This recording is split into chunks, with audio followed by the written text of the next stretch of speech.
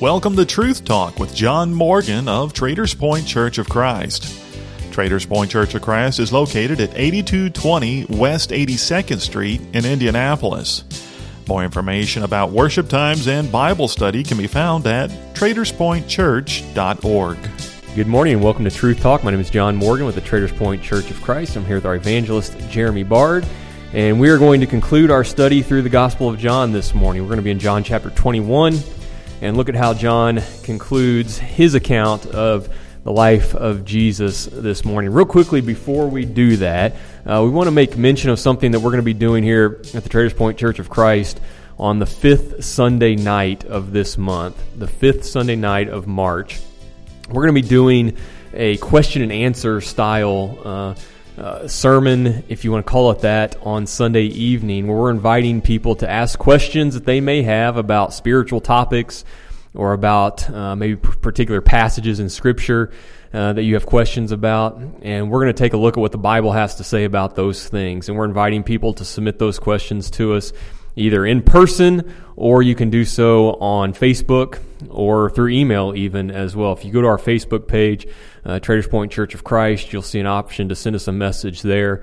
You can also send us an email at truthtalk@traderspointchurch.org, and we'll do our best to answer those questions if we're able to. And so we would love for you to send us those questions if you have any, and we'll take some time on the fifth Sunday night of March to address those. So with that said, let's go ahead and jump into our study of John chapter 21. So Jeremy, you guys covered John chapter 20 without me last week, but you and Brandon did a great job. So why don't you kind of bring us up to speed on where we are as John begins to wrap things up? Well, I mean, as we've made mention throughout the entirety of this story, John really does a good job chronologically of keeping the story of Jesus where it needs to be. And so over the last really half of the book of John, he really slows that down, and it really becomes just the very end. The last couple of weeks, really, of Jesus' life is covered there towards, the end of the Gospel of John, the middle section to the end. And now that you see in John chapter 19, Jesus is put on the cross. We've talked extensively about that. And then last week with John chapter 20, the story of Jesus' resurrection.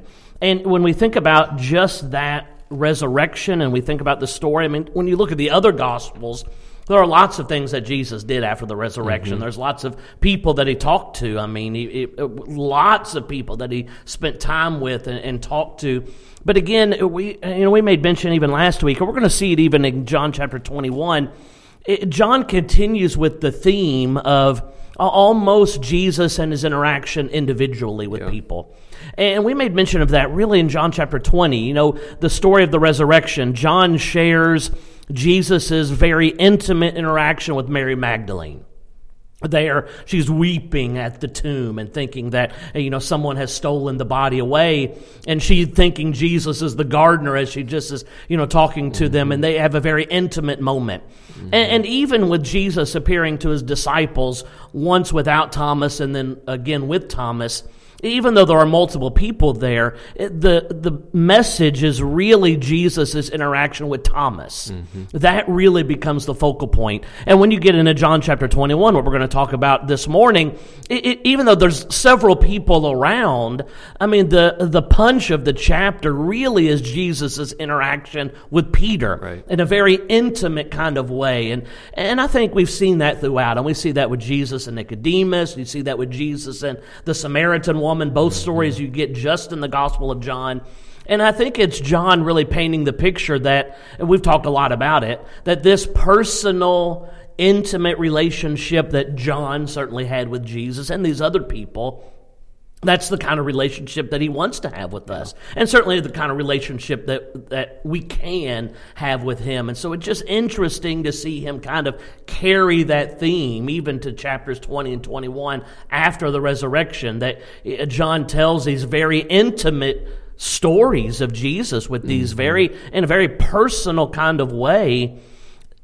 Even though there's people around and he talks to lots of people, but it is these stories that John includes. And I love, kind of along the same lines, I love the way that John, really throughout his gospel, has given us some insight into the mindset of those individuals that Jesus is interacting with. And the other gospels do that as well, but I feel like John really it gives us some behind-the-scenes look into what these people were thinking as they interacted with Jesus or in specific moments. And I feel like we even get a little bit of that at the beginning of chapter 21 with, we get the indication that the apostles here are going out to go fishing.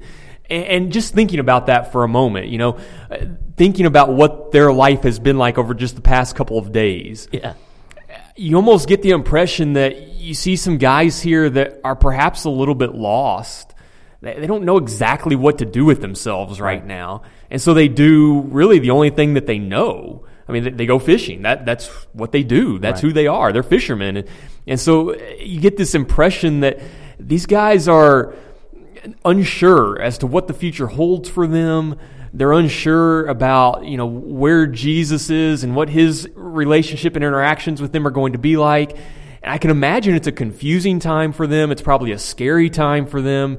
It's certainly a time of uncertainty for them. And so you see some men falling back on the one thing that they know, and they go fishing. Mm-hmm. And I think that is such a relatable mindset, because I think all of us would do the same thing.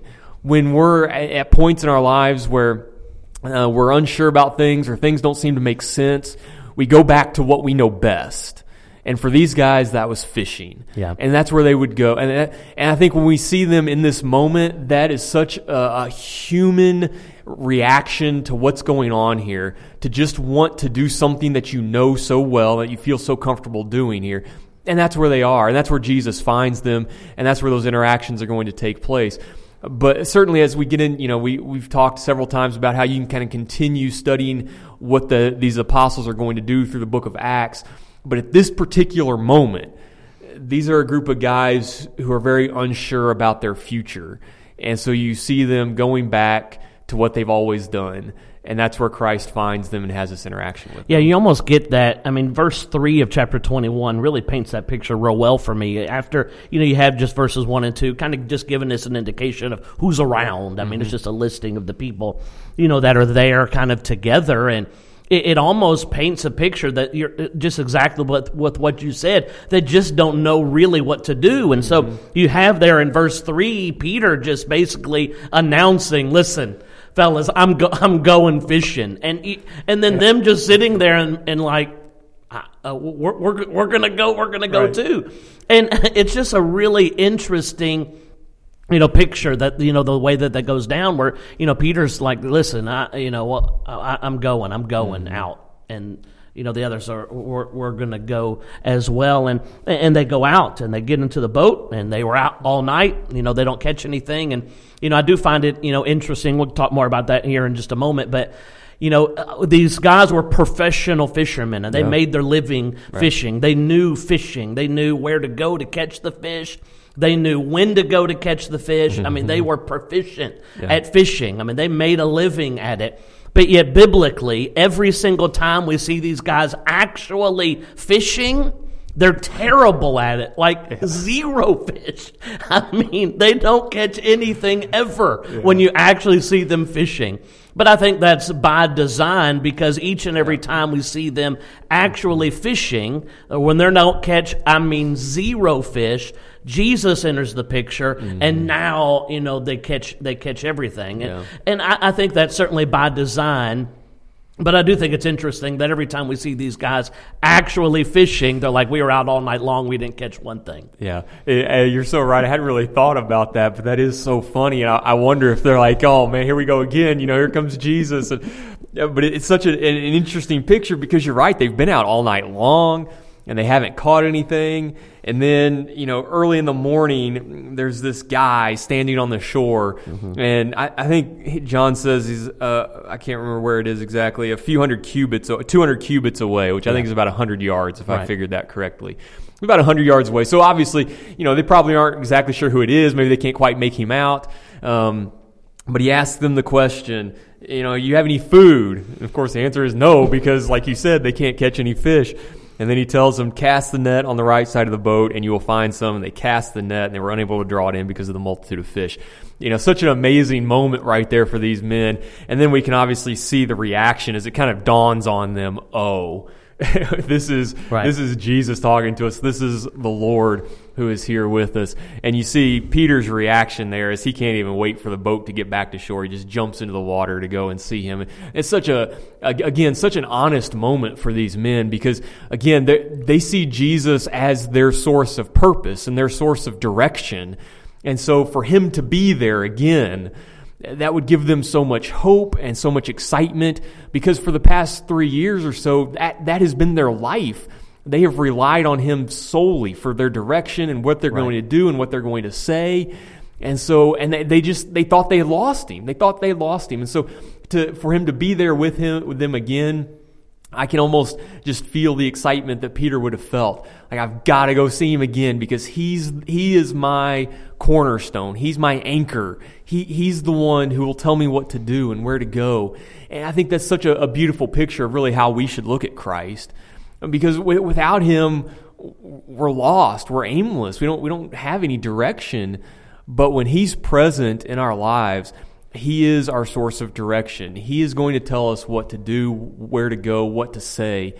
We need to find those opportunities to spend time with him in those ways so that we can get the direction from him and allow him to send us where he wants us to go. And I think that's what we see Peter so excited about here. Yeah, and what I really like about the beginning of this chapter and certainly the picture that John gives us, and he's able to do it in such a way because he was there. I mean, he was he was at this scene. He was on the boat. He was on the shore. He was eating breakfast with Jesus. I mean, he was there, and so he's able to paint the picture. But it's just, to me, I mean, this isn't Jesus speaking to thousands of people, even though it was miraculous the way that the fish were caught. And miraculous, I think even it alludes to the fact that the net not breaking even, I think, points to that way. But he's not, performing some incredible deed, here. The picture we get is Jesus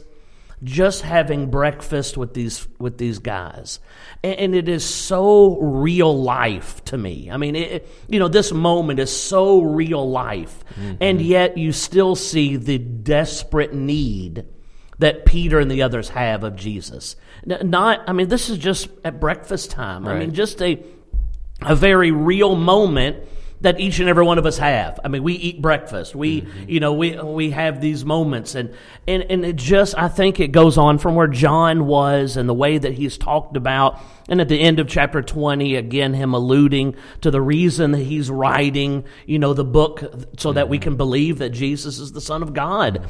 And yet, the need for Jesus is all the time. It's not in our most difficult times, but it's an all-the-time relationship. And I just love how just real every day this story is here, but yet still reads with their desperation to be near him. Yeah. In this just kind of breakfast.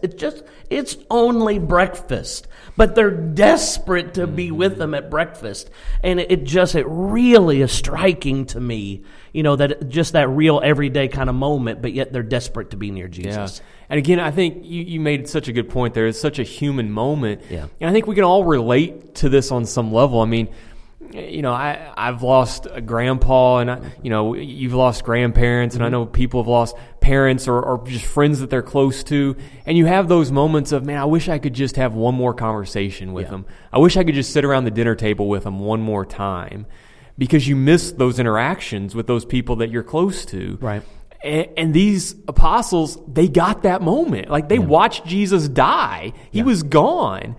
And I can only imagine, even though it was a short period of time, they probably had those thoughts of, man, I wish I could just have one more conversation with him. I wish I could just see him one more time. I wish we could just have one more meal together.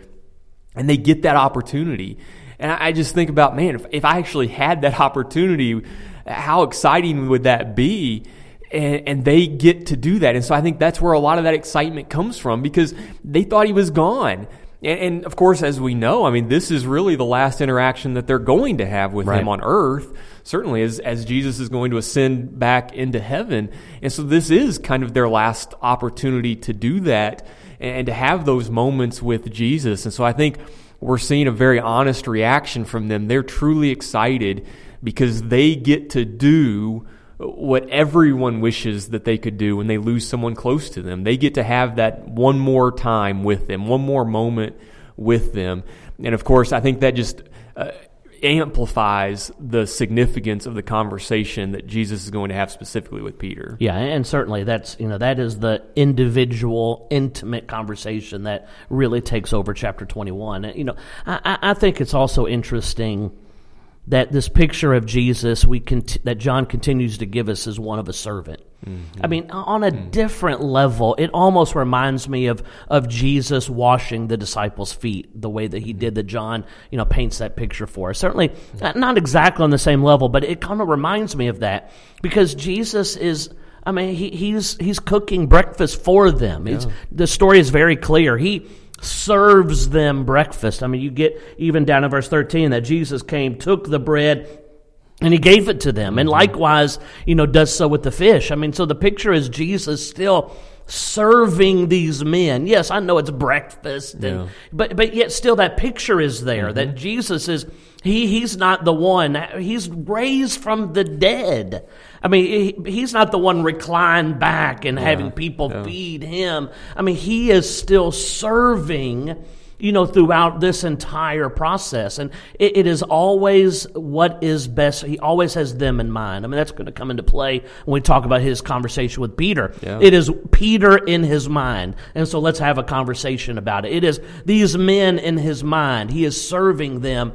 And it's remarkable that over and over and over and over again, Jesus the King is continually shown to serve. And it just, listen, just by way of easy application, listen, if Jesus is in a position to always be serving others, who am I ever to say I can step out of that? Yeah. That is a spot that he was always in, and it's a mindset we've got to be always in as well. You're so right. You can go back to John chapter 17, and we talked about there, some of Jesus' last conversations with the Father while he was on earth. He was praying for other people. Yeah. And we see, here, one of the last acts that he's going to do before going back up into heaven is to serve others. And even in the conversation that he's going to have with Peter, his concern is on other people. Right. They're going to need to be fed after I leave, Peter. I need you to be the one to do it, doing this. And so you're right. His focus is so driven by the needs of other people. And that's such a beautiful picture of our Savior, to know who he is and to see him as the King, and yet at the same time to see him as someone who is so compassionate and so driven by the needs of others. And that's something he's clearly trying to instill in his disciples. And I think you're absolutely right. It's something he's still trying to instill in each of us. He wants us to be the kind of people that see and look for the needs of other people and how we can fill them, and to be concerned about them, genuinely concerned about them, not superficially, but genuinely concerned about other people and their spiritual well-being. And that defined Jesus in so many ways. And even here in his last moments before he leaves earth, that's where his focus is. And it's such a powerful lesson, I think, for all of us to just give that some thought in our day-to-day lives. Is that how we live our lives? Just being genuinely concerned about the spiritual well-being of others and how we can serve them? Or do we get caught up in ourselves and what our needs are and what we want? That's a question that all of us have to kind of grow in as we mature in our relationship with Christ. But I think certainly it's no accident that some of the last moments of his time here on earth are spent looking out for the needs of others. Yeah, you're exactly right. And it's easy for us to focus in on Jesus talking to Peter here. And it's certainly what Peter needed. There's no question about that. But the concept of the conversation is not just on Peter. It's about all of the people that Peter is going to have influence over. And as you turn the page on the story of Jesus and you get into the book of Acts, and it becomes thousands of people that Peter has an influence on. And Jesus is clearly even thinking about those folks. Yeah. Not just what Peter needs, but what the people who's going to be listening to Peter will need. And, it's just, Jesus being able to think that It's vision. I mean, that's what it is. I mean, that that able to think that far ahead is something that we can do that as well. We can have vision. We can look outside of ourselves. We can look outside of our own box. We can look outside of our own area.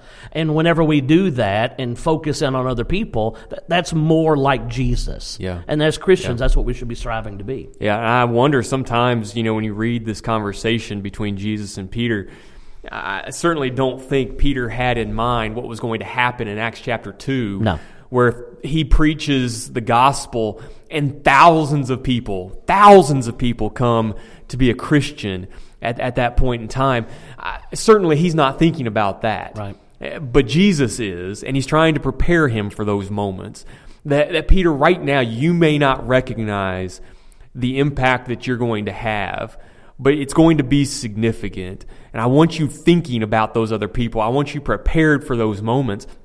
And that, I think, again, is such an important application for us. I mean, I'm not under the illusion that, you and I are going to preach Sunday and thousands of people are going to become Christians. But at the same time, I want to prepare myself to have as big of an influence for the gospel as I can. Right. That's what I think Jesus wants us to do. He wants us to prepare ourselves to be that influence and to be that voice for him on earth.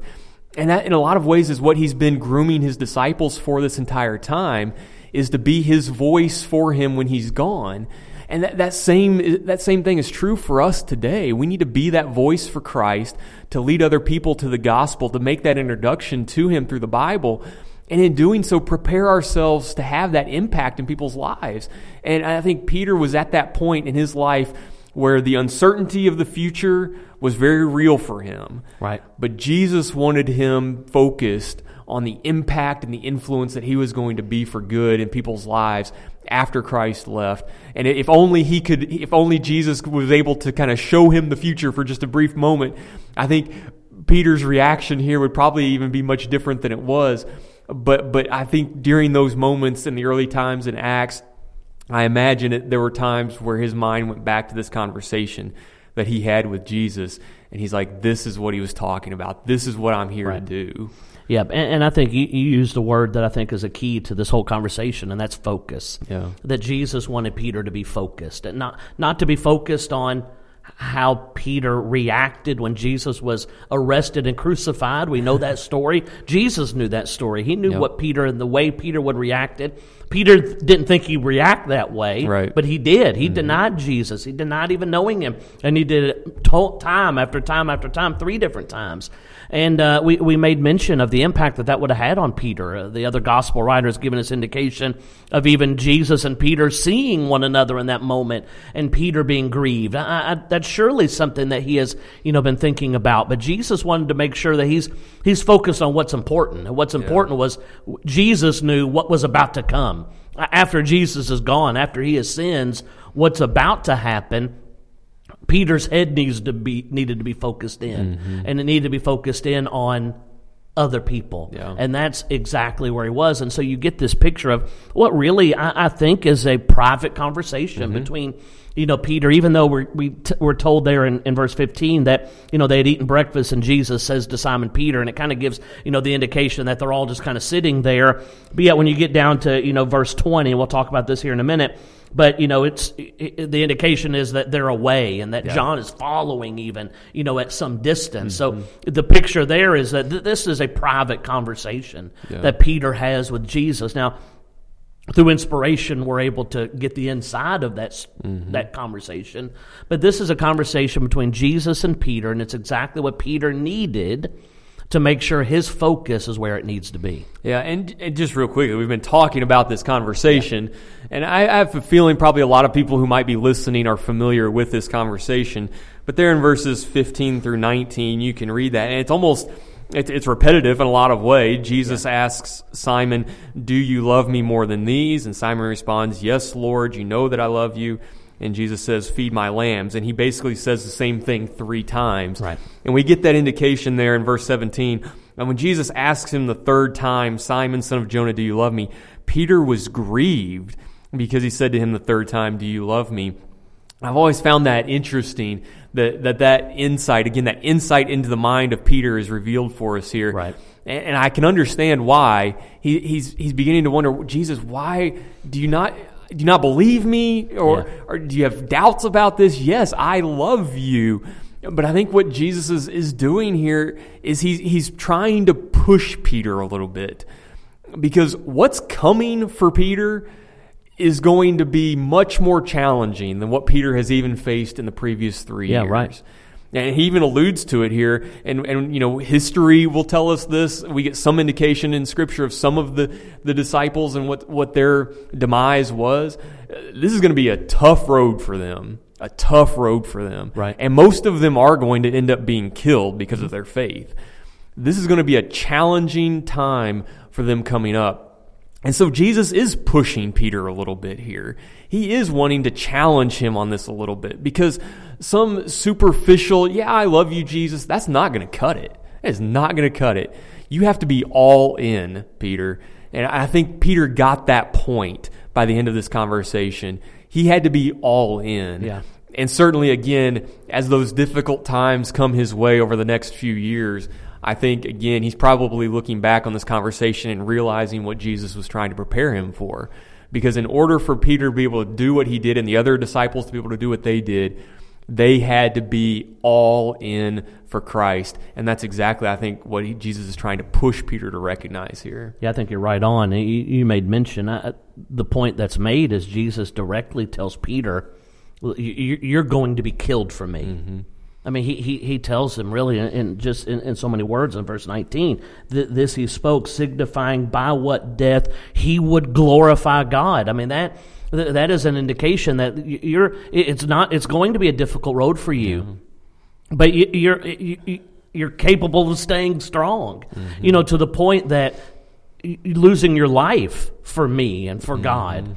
And, it's an incredible turn that we see, certainly from Jesus, an incredible contrast, certainly from, Jesus and Peter, when he tells him, listen, you're going to deny me 3 times. And Peter's like, no, I don't think so. To now Jesus saying, you're going to stand strong for me. I mean, that's basically where he gets to here. I mean, you are going to stand strong for me. And the incredible encouragement that must have been, for Peter. And almost the indication that he felt so good about what Jesus said, he wanted other people to be included. And that's where we made mention there in verse 20, that Peter kind of turns and makes mention. I think, even though not here by name, but I think the writer John, as he writes this, is who Peter's talking about. And I think he's feeling so good about what's being said. He's like, well, what about John? What about, this guy, back here? Jesus, he says in verse 22 that if I will that he remain till I come, what is that to you? Does it make a difference to you? And then I do find it interesting that, that kind of almost spreads around a little bit, that, Jesus says that, and people are starting to think that maybe John wouldn't die. But then history letting us know that John was the very last of all of them to die, that all of them would die, and there John remained. I mean, to be an old man, really, imprisoned, but yet still an old man. And, it's kind of an interesting kind of end, to that before, John really concludes things in 24 and 25. Yeah, and it's interesting also that John doesn't tell us anything about Jesus' ascension here. We can read about that in Mark and Luke if we want some information about that. But it is interesting how John chooses to conclude things, because he almost gives us an indication of, hey, there's a lot of other things I would love to tell you. Yeah. But, that phrase that he gets there, I suppose that even the world itself could not contain the books that would be written. Just an indication here, there's just so much more that Jesus did, said, interactions that he had with people that, he wishes he could include, but he just can't. There's just so much to say about it. And I think that leaves us there just wanting more. I mean, we would love to read some of those things and hear about some of those things. But just another indication of just how much Jesus did during his time on this earth. I mean, it was so short by the world's standards, and yet he did so much while he was here. And the influence and the impact that he had, not just on his disciples, but obviously on the lives of so many after him. It's so impactful to read something like this and just think about how he left his disciples in this moment, and really the impact that he has on us still today. Yeah, I do really like the way he closes here by basically saying there's just so much more. But you also get the picture that he's also saying ending it here is just as good of a spot as anywhere else with this really intimate interaction. This last picture really we have of Jesus that John gives us, a very personal conversation one-on-one with Peter. Absolutely. Well, we'll go ahead and stop there, and we'll conclude our study through the Gospel of John. Hopefully this has been something that's been helpful to you and perhaps giving you some things to think about in your own time of study. We're going to pick up next week. We're going to begin in Ezra. We're going to study through the books of Ezra and Nehemiah beginning next week, so hopefully you can join us for that. We want to thank everyone for taking some time to study with us this week, and we'll talk to you next week. You've been listening to Truth Talk with John Morgan of the Traders Point Church of Christ. Traders Point Church of Christ is located at 8220 West 82nd Street in Indianapolis. More information about worship times and Bible study can be found at traderspointchurch.org. You can hear Truth Talk every Sunday at 10 a.m. right here on 98.9 FM WYRZ.